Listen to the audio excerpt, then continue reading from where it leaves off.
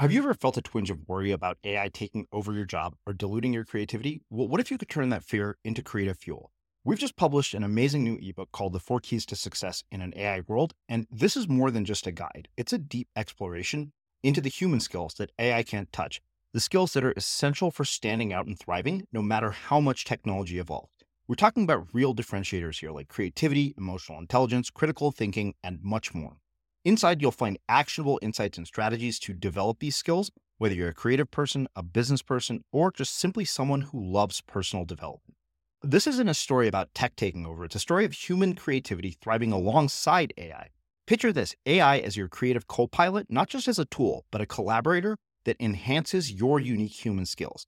The Four Keys ebook will show you exactly how to do that and view AI in a new way that empowers you instead of overshadows you. Transform your creative potential today.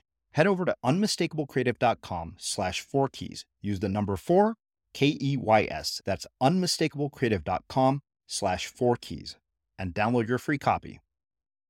What's really important here? How am I using my gifts?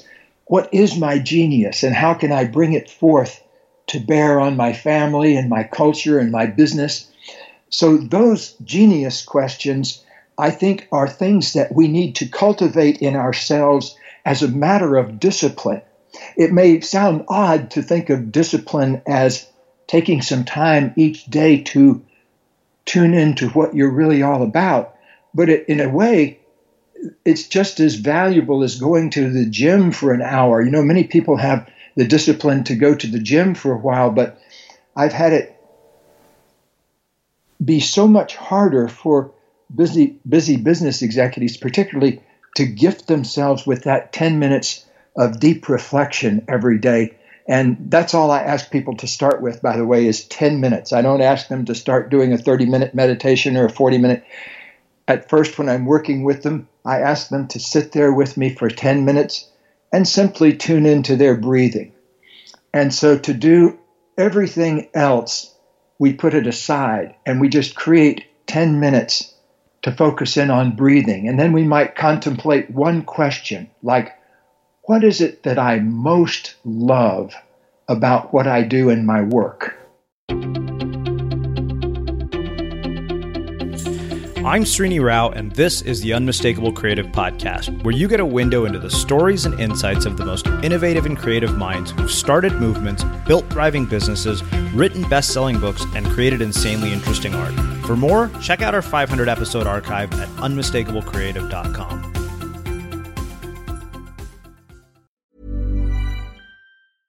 Introducing Wondersuite from Bluehost.com. Website creation is hard. But now with Bluehost, you can answer a few simple questions about your business and get a unique WordPress website or store right away. From there, you can customize your design, colors, and content. And Bluehost automatically helps you get found in search engines like Google and Bing. From step-by-step guidance to suggested plugins, Bluehost makes WordPress wonderful for everyone. Go to bluehost.com/wondersuite. Hey, Dave. Yeah, Randy. Since we founded Bombas, we've always said our socks, underwear, and T-shirts are super soft. Any new ideas? Maybe sublimely soft. Or disgustingly cozy. Wait, what? I got it. Bombas. Absurdly comfortable essentials for yourself and for those facing homelessness. Because one purchased equals one donated. Wow, did we just write an ad? Yes. Bombas. Big comfort for everyone. Go to bombas.com/ACAST and use code ACAST for 20% off your first purchase. The EY Tech Connect podcast brings you candid conversations about the most pressing priorities facing tech, media and entertainment, and telecommunications companies, and provides strategic insights on the key issues that matter to them, including topics such as the top 10 opportunities in tech, the next generation of gaming, the future of connectivity and content, and the latest talent strategies. The EY Tech Connect podcast is out now. Download today from wherever you get your podcasts.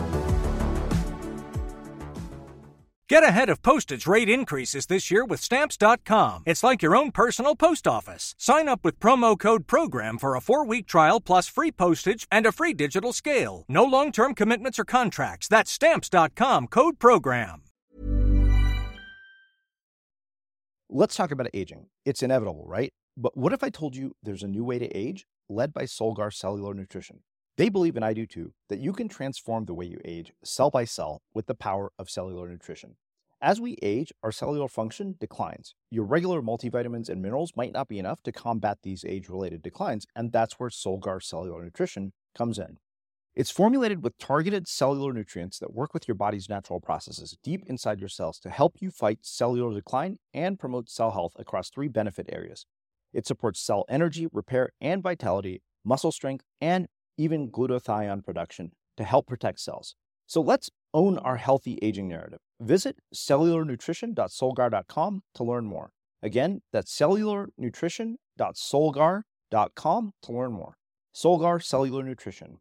We go cell deep. These statements have not been evaluated by the Food and Drug Administration. This product is not intended to diagnose, treat, cure, or prevent any disease. Gay, welcome to the Unmistakable Creative. Thanks so much for taking the time to join us. Thank you very much. Yeah. So, I came across your work actually several years ago because it kept being referenced in many of the other books that I was reading. And so I read The Big Leap, and I remember thinking, wow, this is really profound and life-changing and thought-provoking information. And then somehow through a series of conversations I had with other people in the last few weeks, your work resurfaced on my mind. And I thought, okay, we definitely should get Gay on the show. I think this will be really fascinating. So, given the nature of your background and the work that you do, in my mind, I see you really kind of as a combination of a social scientist and psychologist. So I want to start by asking, what social group were you a part of in high school, and how has that impacted the choices that you've made with your life and your career? What a great question. Well, I was kind of a creative outsider, I guess I would say. I could never find a group to fit into. I went to a high school that was in Leesburg, Florida, a town of about 10,000 people. So there weren't all that many people in my high school, 180 people, I think, something like that. So there weren't too many different groups, but I knew I wasn't a jock, and there was nothing like a kind of the intellectuals or anything like that. Had there been more of them, I would have probably been one of those. But I was kind of a joker. I was a class clown. I made everybody laugh, one thing just pops out in my mind from your question. One day I was in 11th grade chemistry class, and I was working on a chemistry process after class one day, and all of a sudden I saw 3 popular girls from the school approaching me in the chemistry lab. And I was a kind of a nerd, geek, kind of a, but a funny one. And, but never had I seen 3 popular girls even glance in my direction. And so what were these girls doing? And so they came and they stood around my little chemical stand there and said, "We want to talk to you." And I said, okay. And they said, a girl named Tina, a friend of theirs, didn't have a date to the junior prom. And they knew for sure that I didn't have a date to the junior prom, too, they said. So would it be possible for me to ask Tina to the prom? And I was just absolutely blown away by that, because it was something I had never considered in a million years. I don't think I'd really thought much about social kinds of things up until that very moment. I must have been 15 or 16 years old at the time. But there was this moment of realizing, wow, there's this social world out there with all these different games and rules and things like that. And I knew absolutely nothing about it. And so that's the kind of place I was in high school. Now, since I've, once I started writing books, and especially since my wife and I got together 38 years ago and began working together and writing books like Conscious Loving and relationship-oriented books, I've learned a lot more about how to get along with different groups of people. But I would say in the ability to kind of be a creative outsider and look at things from the outside has been a real gift to me, because like in The Big Leap, I always say it took me 30 years to write that book, because I started looking at the 2 things that the book is about, which is, number one, the book is about the upper limit problem and how to deal with your tendency to sabotage yourself when things get to going better. And the second thing the book is about is the zone of genius, which is how to access that part of you that will then allow you to love what you're doing and do what you love to do and are most suited to do. So the upper limit problem and the zone of genius were things I started thinking about way, way, way back decades ago, but it took me a long time to figure out how to write the book about it. And so finally, 5 years ago, I sat down or 6 years ago, something like that, and wrote the book about it. But the two ideas have been such a part of my own life. Being able to kind of see from the outside when I'm working with a family or working with a couple or working with a client in a corporation, kind of being able to look at it from the inside and the outside at the same time has been a real gift for me. And I think being a high school outsider was very helpful. Another funny story comes to mind is that I was once over at Jack Canfield's house having dinner with a whole bunch of people. And I forget, I think it might have been his birthday or something like that. So he lives about 40 minutes from where I live here in Southern California. And so there were a whole bunch of people there that write self-help books, and lots of well-known people there. We were all gathered to do something at Jack's house. And we started talking around the table, and it turned out that almost all of us were kind of outcasts in high school, that none of us were the student body president or the chairman of the something or other club or anything like that. That we all had a little bit of outsider in us. And I didn't even think about that until that time, that there's a real value in not being down in the herd, so to speak. Ethologists, people who study animal migrations, talk about that there's always between 5 and 10 or 11% of a herd that kind of wanders off by themselves and looks over the horizon. And obviously the danger of being in that 5 to 10% of the kind of the wanderers off the edge of the herd is you can get in trouble out there. There's lots of predators afoot in that world. But on the advantage side, you get to see the new territory. You get to see where new things can happen. And so I've always really, once I kind of got used to that, I think I felt a little miserable in high school being that much of an outsider, but later on I realized I got a little more comfortable with it and also learned to function more as an insider. So, but that's kind of the first thing that comes to mind. Wow. So many questions come from that. It's funny because, we really, when we look at the people who come to be guests on this show, almost all of them, I think, fall into that category of outsider in some way or another. And this is a really interesting pattern that I've noticed, and I really just kind of thought about it as you were saying that, is this sort of outsider tendency seems to be a commonality to people, across the board who seem to achieve this sort of outsized success or, sort of unusual success in different fields. And I'm curious if you think that that's almost a necessity or becomes a catalyst. And if people aren't outsiders, are there things that they can do to develop the perspective of an outsider that would actually be able to be useful in moving them forward in some way? Well, I think one of the things of being an outsider is eventually you become a keen student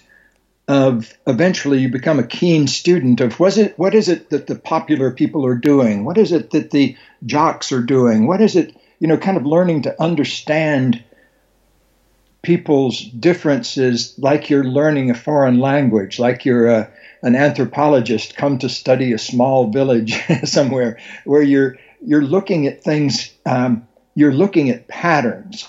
You're not caught up in what's going on so much that you don't see the bigger patterns that are happening.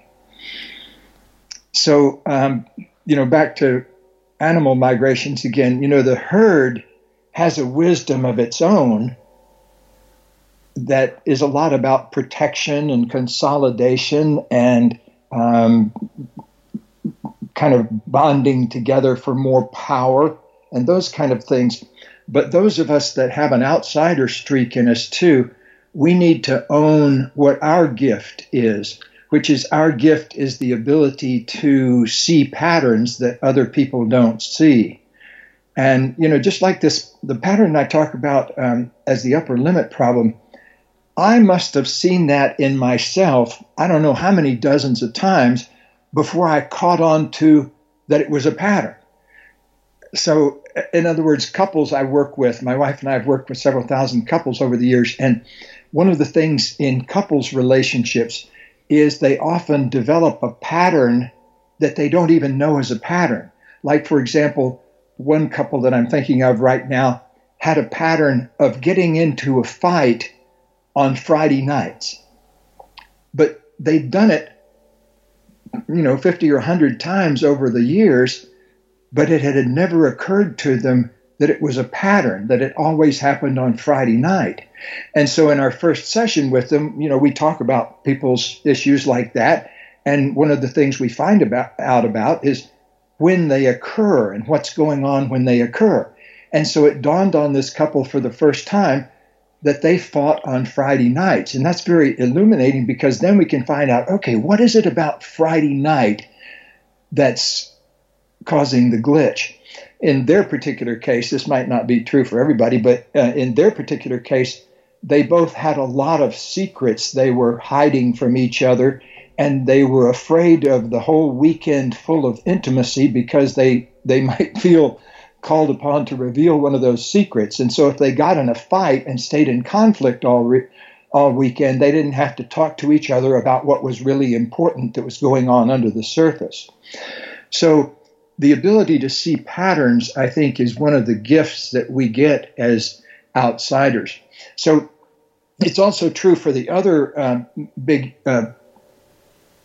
idea that's at the heart of the big leap, which is the idea that each of us carries within us a zone of genius. And oftentimes, though we don't occupy that zone of genius, I'm not kidding when I say I have probably talked to 50 or 60 CEOs of companies, ranging everything from Fortune 50 companies to smaller businesses.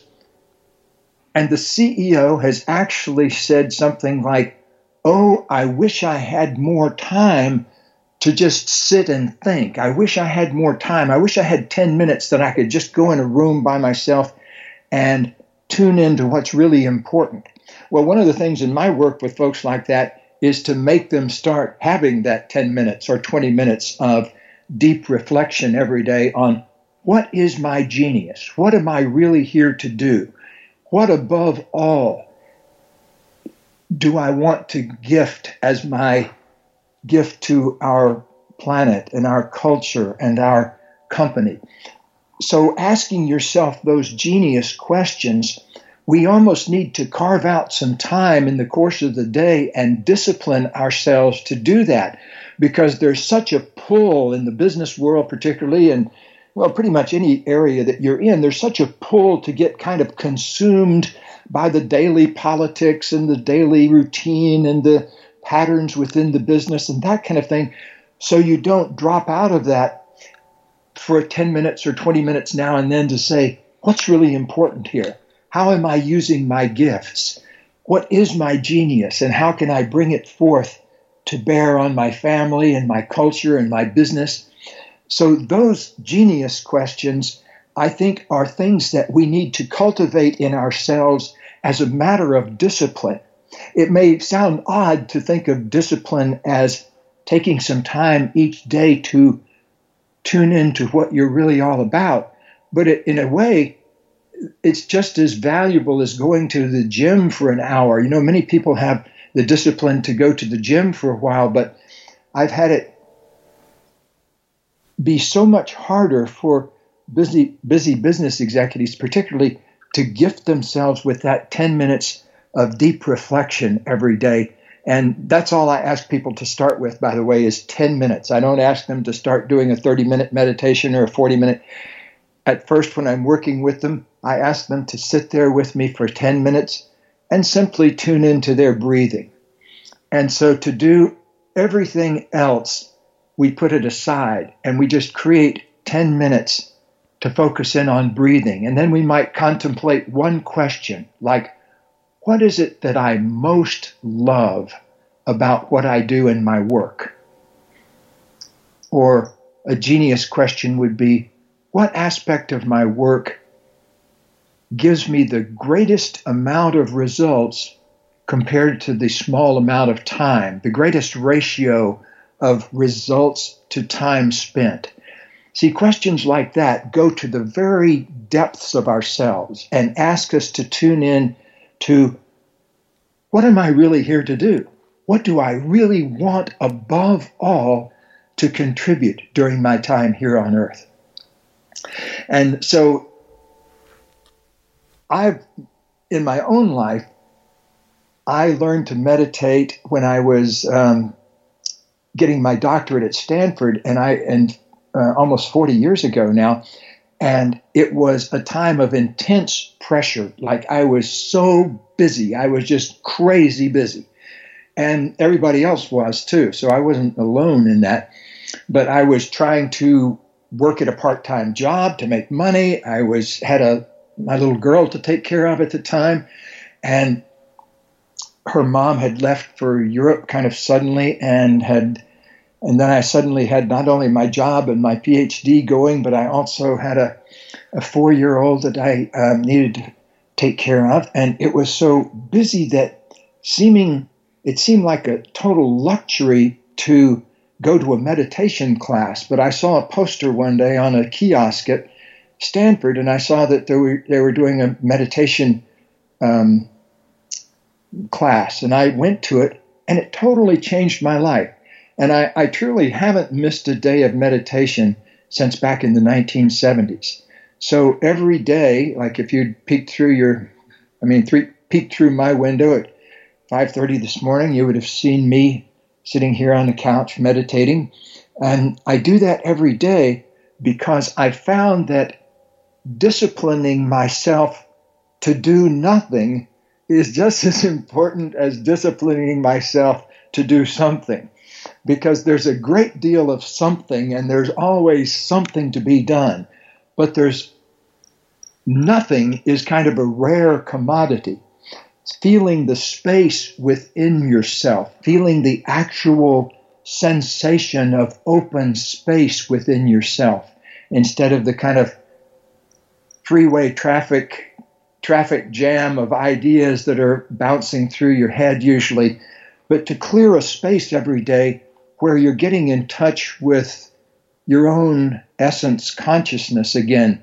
It's a pretty rare luxury in today's busy world, but I really pretty much insist on people that I work with creating the kind of discipline so they can literally do nothing for 5 or 10 or 20 minutes or 30 minutes every day. And in that space of creative nothingness, so many new ideas are born. I've created and sold several major businesses to publicly traded companies in my entrepreneurial life, and all of those came from meditation. In other words, the idea, the little germ of the idea, jumped forth in meditation.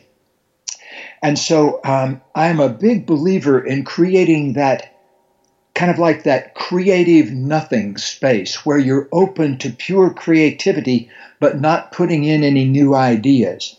So if any of our listeners today are inspired as a result of this, I'll consider it my job well done if you will take at least 10 minutes today to go in a quiet room and sit down and just ask yourself, what is my genius? What is it that I most love to do?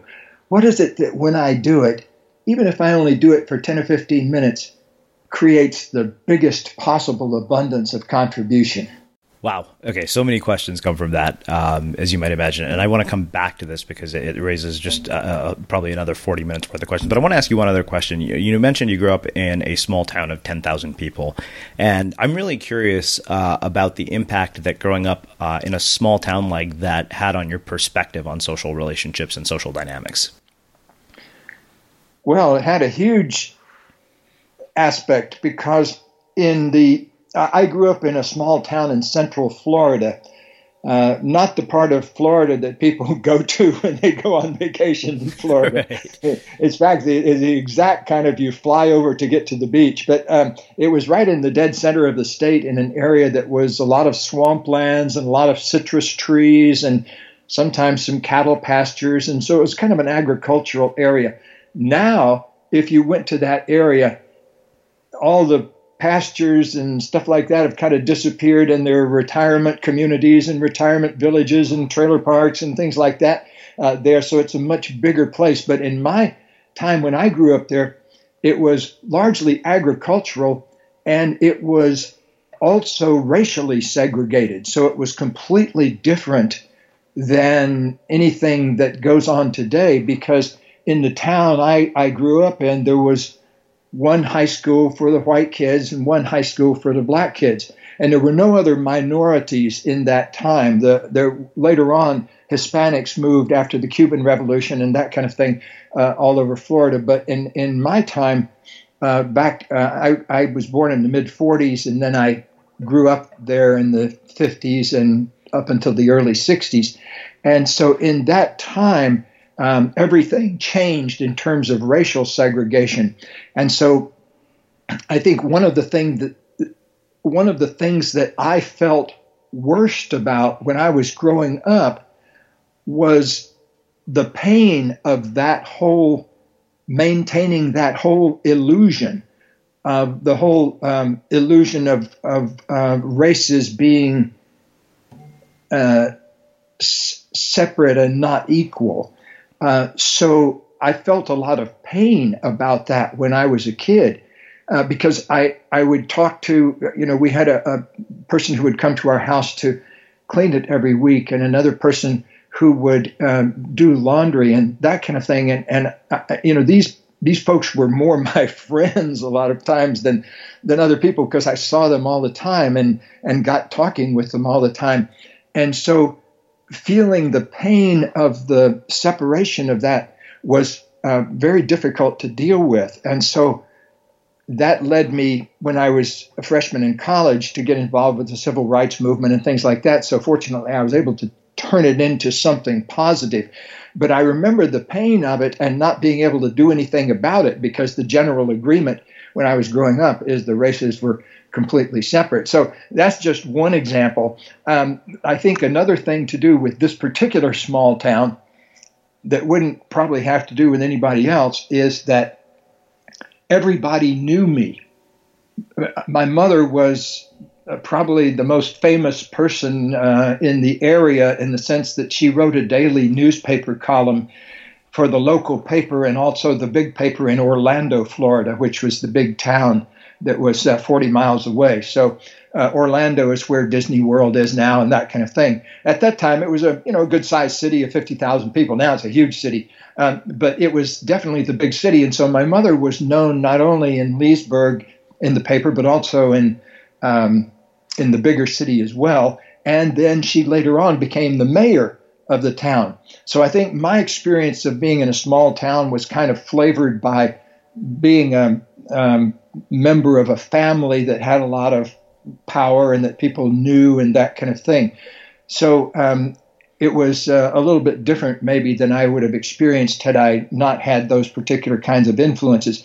The positive side was it opened up a lot of doors for me, obviously.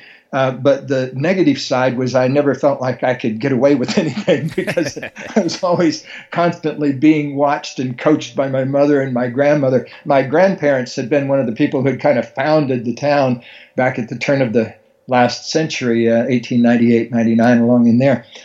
So they were some of the original pioneers of the town and that kind of thing. So they were I couldn't get away with anything, because everybody always knew who I was, and they would report back to my grandparents or my mother if they saw me doing anything naughty. Wow.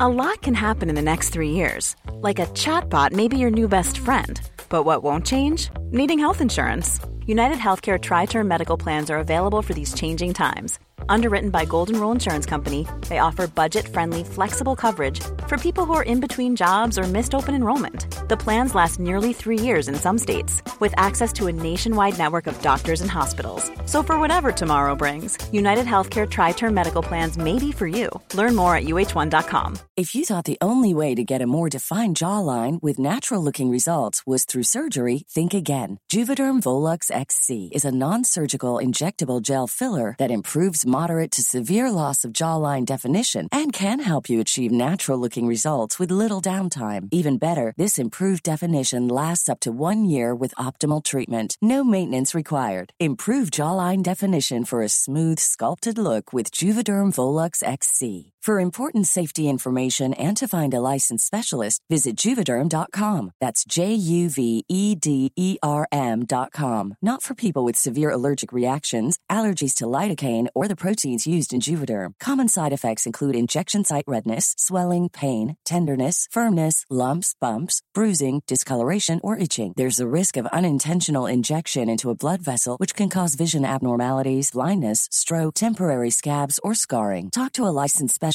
to find out if it's right for you. Introducing Wondersuite from Bluehost.com.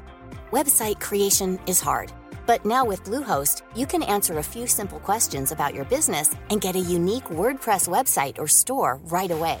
From there, you can customize your design, colors, and content. And Bluehost automatically helps you get found in search engines like Google and Bing. From step-by-step guidance to suggested plugins, Bluehost makes WordPress wonderful for everyone. Go to Bluehost.com/Wondersuite. The EY Tech Connect podcast brings you candid conversations about the most pressing priorities facing tech, media and entertainment, and telecommunications companies, and provides strategic insights on the key issues that matter to them, including topics such as the top 10 opportunities in tech, the next generation of gaming, the future of connectivity and content, and the latest talent strategies. The EY Tech Connect podcast is out now. Download today from wherever you get your podcasts. Since 2013, Bombas has donated over 100 million socks, underwear, and T-shirts to those facing homelessness. If we counted those on air, this ad would last over 1,157 days. But if we counted the time it takes to make a donation possible, it would take just a few clicks. Because every time you make a purchase, Bombas donates an item to someone who needs it. Go to bombas.com/ACAST and use code ACAST for 20% off your first purchase. That's bombas.com/ACAST, code ACAST. Let's talk about aging. It's inevitable, right? But what if I told you there's a new way to age, led by Solgar Cellular Nutrition? They believe, and I do too, that you can transform the way you age cell by cell with the power of cellular nutrition. As we age, our cellular function declines. Your regular multivitamins and minerals might not be enough to combat these age-related declines, and that's where Solgar Cellular Nutrition comes in. It's formulated with targeted cellular nutrients that work with your body's natural processes deep inside your cells to help you fight cellular decline and promote cell health across 3 benefit areas. It supports cell energy, repair, and vitality, muscle strength, and even glutathione production to help protect cells. So let's own our healthy aging narrative. Visit cellularnutrition.solgar.com to learn more. Again, that's cellularnutrition.solgar.com to learn more. Solgar Cellular Nutrition. We go cell deep. These statements have not been evaluated by the Food and Drug Administration. This product is not intended to diagnose, treat, cure, or prevent any disease. Earlier in our conversation, you mentioned that you do a lot of work with couples on relationships, and this is a personal question. What is it that is the cause of our issues in intimate relationships? And if we're unable to find them or we struggle with them, what is the explanation for that? Like, why do people who are not in relationships have such a hard time getting in them? I'm asking this for personal reasons, obviously. I'm just very curious, kind of what your research and what your work over the last several years has shown you about that.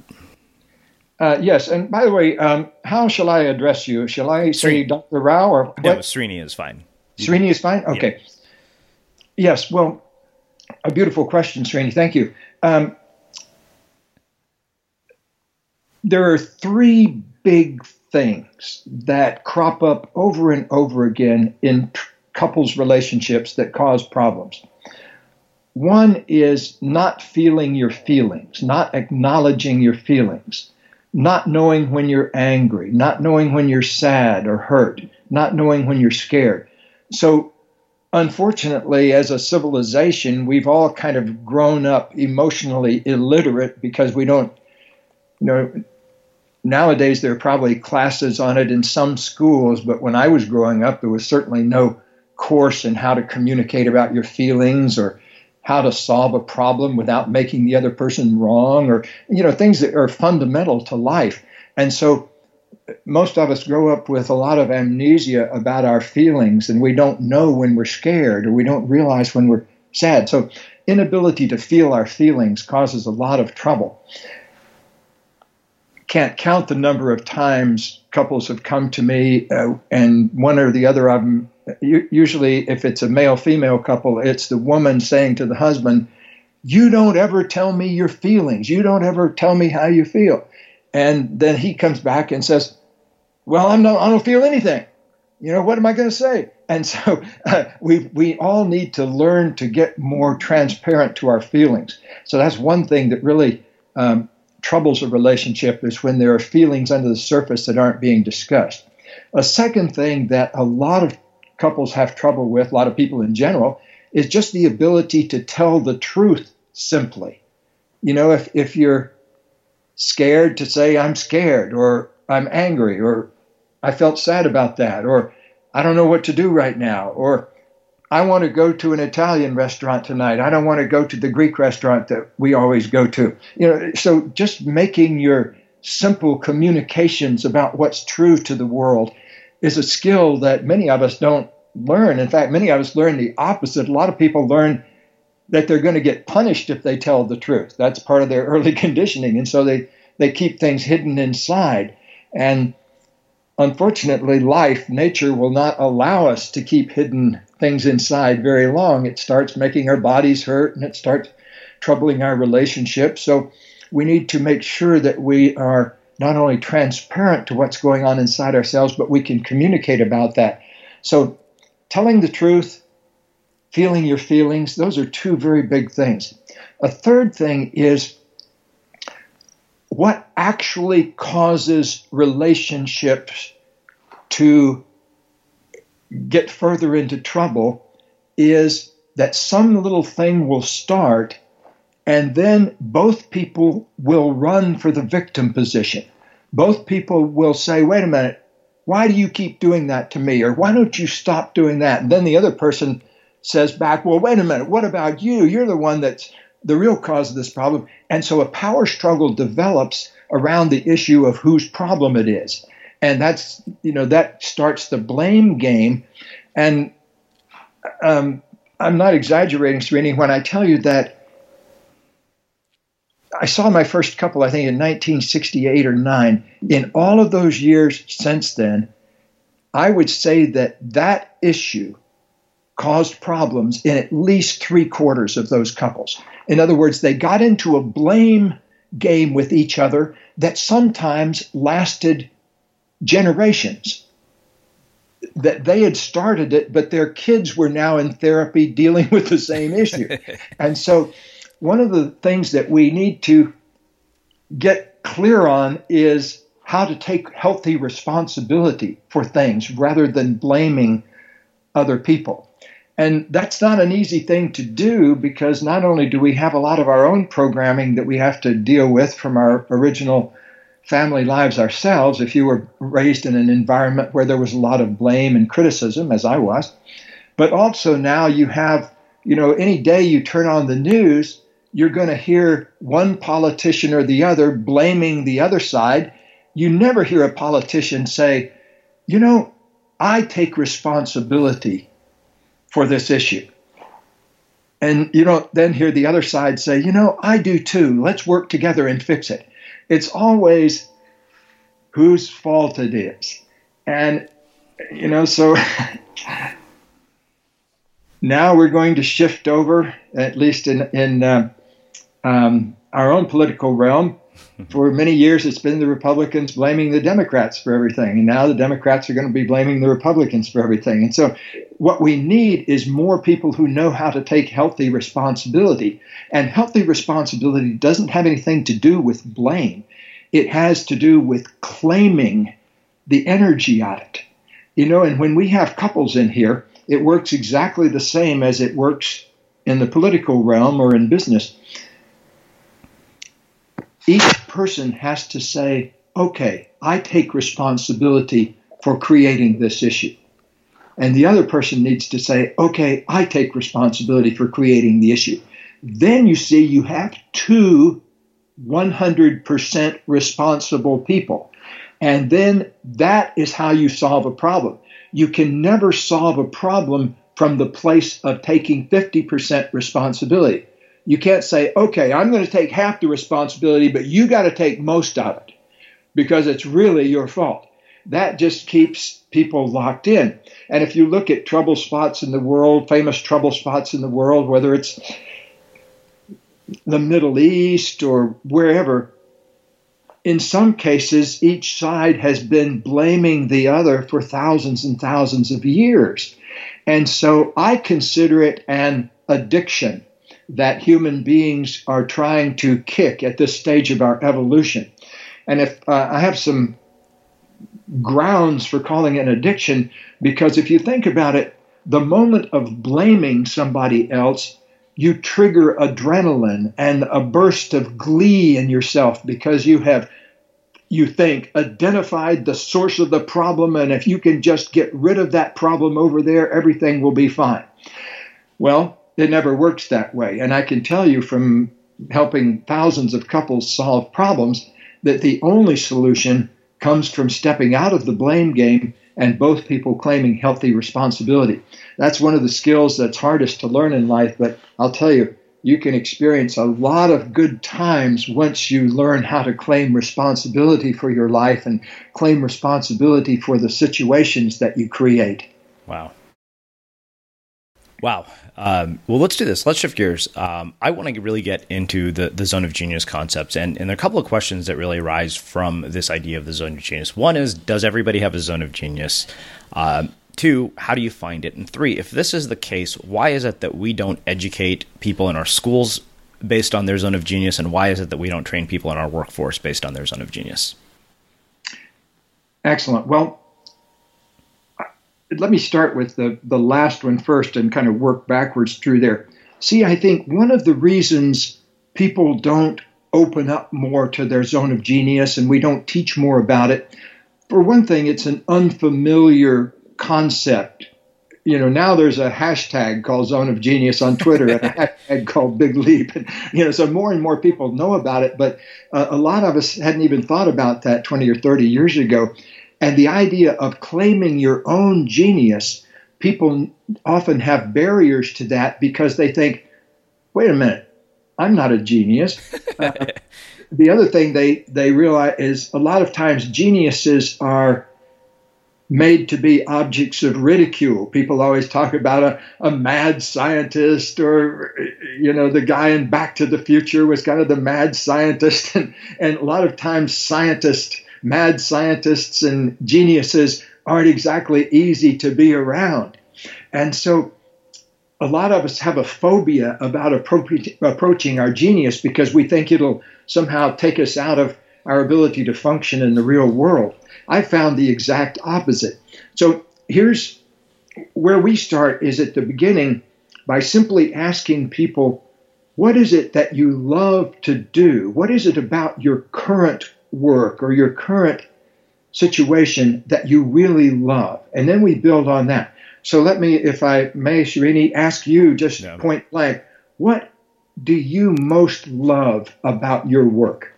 Well, I love the fact that I get to have conversations like this pretty much every day. I love speaking on a stage. It's something that I find incredibly rewarding. I'm good at it, and it's just something that I look forward to every time I do it. And I look forward to the impact in the conversations that end up happening afterwards.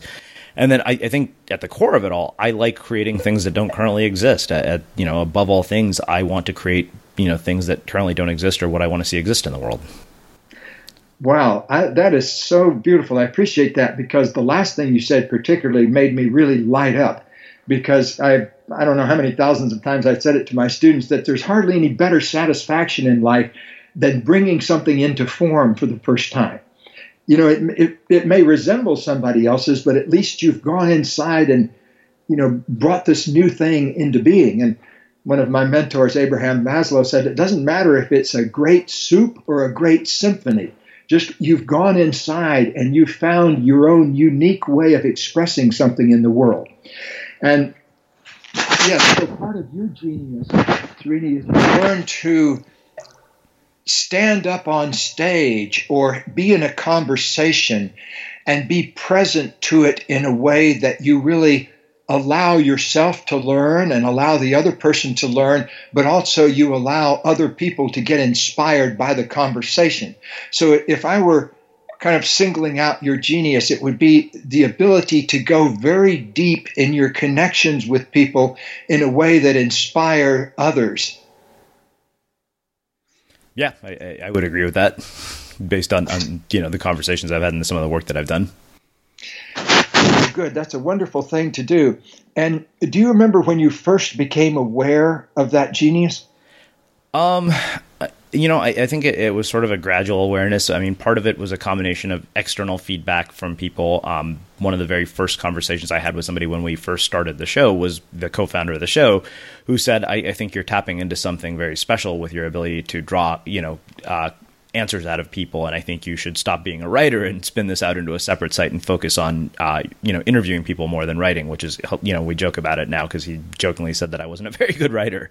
That was a big one. And then just hearing, feedback over the years of listening to the impact that we've been able to have on people's lives has always been really mind-blowing to me. Like, I'm always taken aback by hearing things. So, we have parents who will tell us that they use the content from the show to homeschool their children. And I'm always really kind of that is an incredibly rewarding feeling to me, to know something like that is happening. When it's those unexpected outcomes that you could have never predicted would happen with your work, I think that I'm usually really kind of blown away. And that those, to me, I think really create the awareness of what you're talking about. Yes. And also, I always like to tell people that there's a certain kind of energy you feel in your body when you're doing your real life purpose. Like in 1977, I was driving along one time and I was listening to something on the radio, some speaker saying that a good many of life's problems comes from the lack of a clear focus, a clear life purpose about what your life is really about, what you want it to be about. And as I was riding along, I realized I'd never really formulated into a good, clean sentence exactly what my life purpose was. And I remember going home and just kind of sitting down for a while and thinking about that. And what I came up with is that I expand in love, creativity, and abundance every day as I inspire others to do the same. And so for me, that's been, in one way or the other, the purpose of my life ever since. And the opportunity to get to do that in whatever way I'm getting to do that, to me, is a total miracle, even to this very moment that you and I are having this conversation. I'm just blown away by the fact that I get to have conversations like this in the world with folks and that they appreciate those conversations. I remember the first time my wife and I were on Oprah 25 years ago, suddenly to realize that instead of talking to 10 people in my living room running a couples group, we were talking to 10 million people at a time. And to suddenly realize that before the day was over, 10 million people were going to hear an idea that they might not have heard about before, some of the very ideas that you and I are talking about. And, I then after we flew out of Chicago and we went back home, the next night we were back working with 10 or 12 people in our living room again. And it really doesn't matter the venue of the form. When you're doing your life purpose, then you have access to a certain kind of energy that really has a life of its own, but it can also be used as a guidance mechanism for letting you know that you're right in the sweet spot of your purpose. So I really invite all of your listeners to keep tuning in to Genius until they get that feeling inside where they know when they're operating in their zone of genius. It's a certain distinct experience that for me, I feel it as a sense of open space but kind of like a thrill in that open space, kind of like a thrill of bliss or pleasure in the middle of a large open space. And that's what it feels like to me when I'm operating in my zone of genius. When I started out thinking about this, way back before I wrote The Big Leap, I think I was spending maybe 10% of my time in my zone of genius. But as I got more and more able to identify what my true genius was, I got to where I was spending 20, 30%. And I remember setting this outrageous goal of spending 50% of my time in my zone of genius. And it seemed outlandish at the time because I was still at the time a university professor and had to do a whole bunch of things I wasn't really enjoying doing, like faculty meetings and long, boring committee meetings and things like that. And one of the things that university professors are absolutely geniuses at is taking a 10-minute problem and turning it into a 3-hour committee meeting. And so I was getting a little bored with that. But suddenly this idea that I was going toward a goal really turned me on. And so it didn't take long to hit that 50% measure. And then I set the goal of doing 70% of my time in my zone of genius. Pretty soon, a few years later, there I was. Now I'm probably around the 90% mark.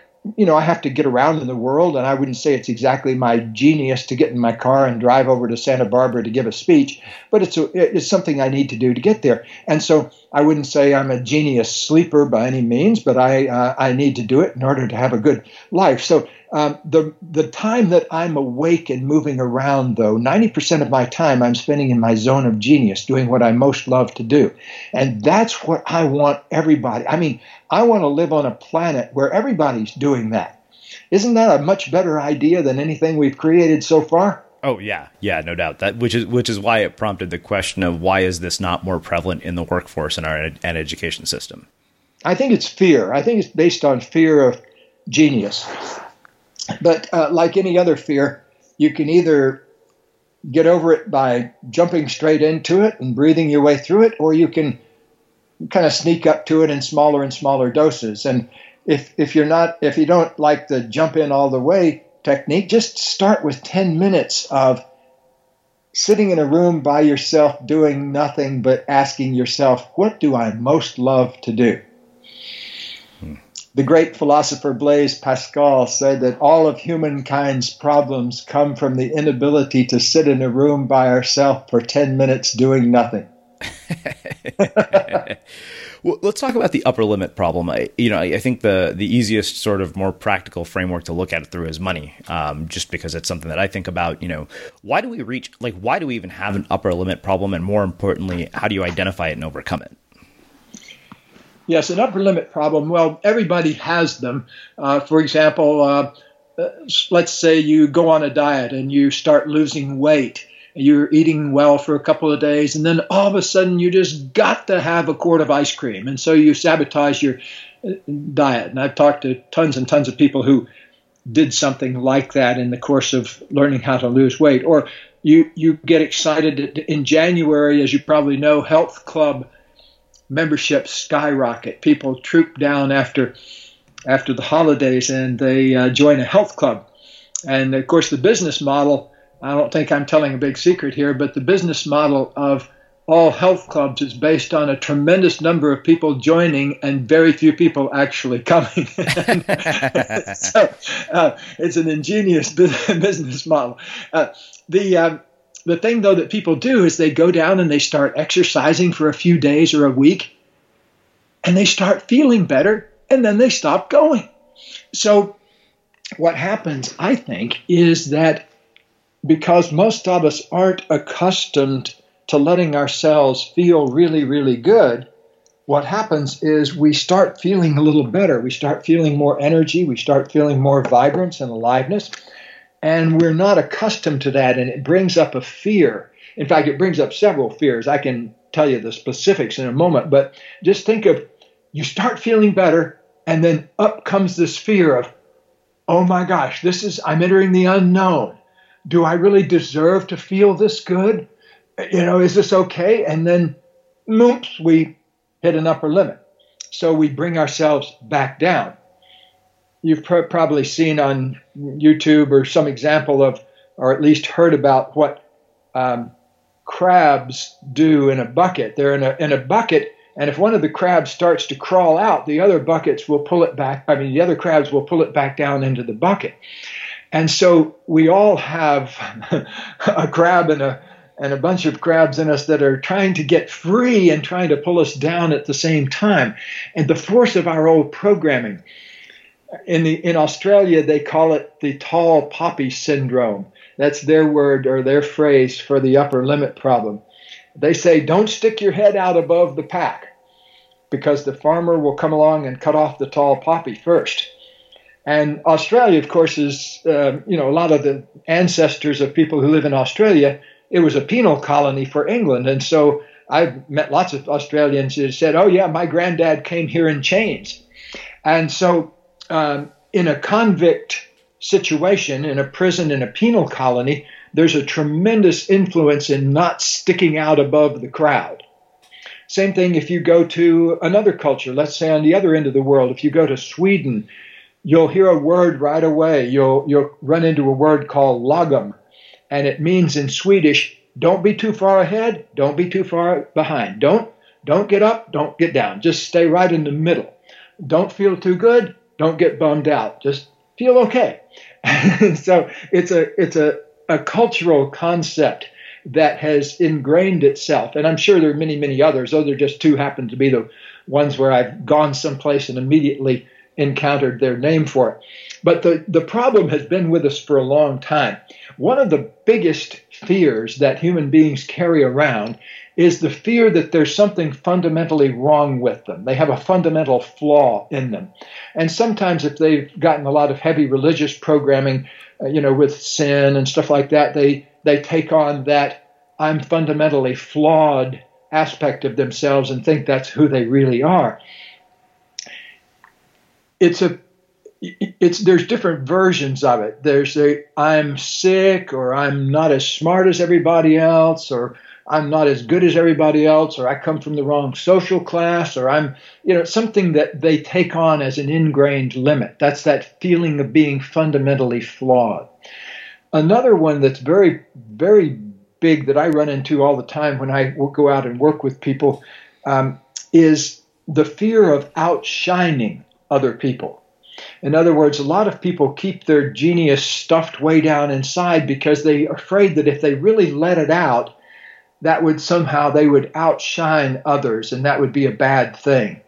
So there's all sorts of different, in the Big Leap, I talk about several different fears, but just think of it really being kind of like if you press the accelerator on your car and start going forward, think of having some unconscious barrier that makes you step on the brakes, even though there's nothing to step on the brakes for. So you're trying to accelerate, and at the same time, you're stepping on the brakes. And so it's a condition that affects everyone that I've ever worked with, from CEOs of Fortune 50 companies all the way to the head of the local Boy Scout troop or the Girl Scout troop. It's an endemic problem, especially for gifted people, because the folks I work with a lot of times are really successful people who are becoming super successful. And their upper limits issues are just as profound as a person who's in the 8th grade public speaking class trying to overcome the fear of public speaking. So all boiled down to fear. And so if you're going to get good at handling one emotion, get good at recognizing fear when it's present in your body and speaking openly and honestly about it. I had one of the great breakthroughs of my social life and my awkwardness around asking girls out for a date. I called a girl up that I wanted to ask out for a date. This is back in my pre-Katie years. And I used to try to mask with my voice that I was afraid, that I was scared, that I was nervous about asking them for a date. But I decided to just incorporate it into my pitch. And I said to this particular girl, I said, I'm nervously calling to ask you to go out with me to dinner on Friday night. And there was this long pause, and then she burst out laughing. And that was a great little reward for that, because I just claimed who I was. And, rather than trying to kind of mask the shakiness in my voice, I just said, well, here I am. I'm nervous, and I'm calling to ask you out to dinner on Friday night. So it was a breakthrough because it worked. Authenticity worked in that kind of a situation. And so at some point, most of us have to learn to risk our being authentic and really bringing ourselves forward. And ultimately, the big leap is an invitation to really go deeply down into yourself and to own your genius and to take it fully out into the world, because I want to live in a world where everybody's in touch with their genius and expressing it 28 hours a day. Wow. So 2 final questions for you. One comes from my business partner, Brian, because he knew we were having this conversation and he wanted me to ask you this. How do you give yourself permission to feel good all the time? Well, start with something simple, like start with 10% of the time. Ask yourself, would I be willing to spend 10% of my time feeling really good? And then see if you can get really bold. See if you can go up to 50% of my time feeling really good. So first, everything in the world of change starts with commitment. You need to make a clear, heart-centered, heartfelt commitment. If you really want to feel good all the time, first start with that commitment. That's what I did. I commit to feeling good all the time. And so it took me a while to make it happen, but it's been a long time. I haven't even had a cold or a flu or anything like that since 1996. I keep track of these things. And so this is my 21st year of being free of a cold or the flu or anything like that. So I have a real commitment to feeling good all the time. Wow. Well, this has been amazing. You really, truly have packed this with a lot of just insanely brilliant and beautiful insight. So I have one last question for you, which is how we finish all of our interviews at the Unmistakable Creative. What do you think it is that makes somebody or something unmistakable? The ability to open to the fullness of their potential and to bring forth that in a clear, straightforward way, in a way that serves other people. Wow. Well, I can't thank you enough for how much information and how much value you've packed this conversation with. It's easily one of those conversations that I have gotten the most out of this year, and probably one that I'll be revisiting multiple times.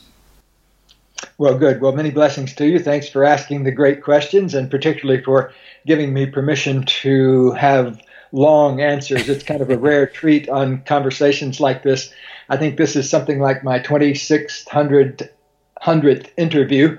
I keep track of these kind of things, and I always love to be asked a new question, and I also love the fact that you gave me permission to be as long-winded as I wanted to be with the answers, so it's very different than having to stuff everything into a 20-second soundbite.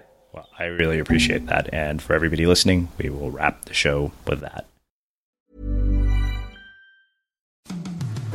The EY Tech Connect podcast brings you candid conversations about the most pressing priorities facing tech, media and entertainment, and telecommunications companies, and provides strategic insights on the key issues that matter to them, including topics such as the top 10 opportunities in tech, the next generation of gaming, the future of connectivity and content, and the latest talent strategies. The EY Tech Connect podcast is out now. Download today from wherever you get your podcasts.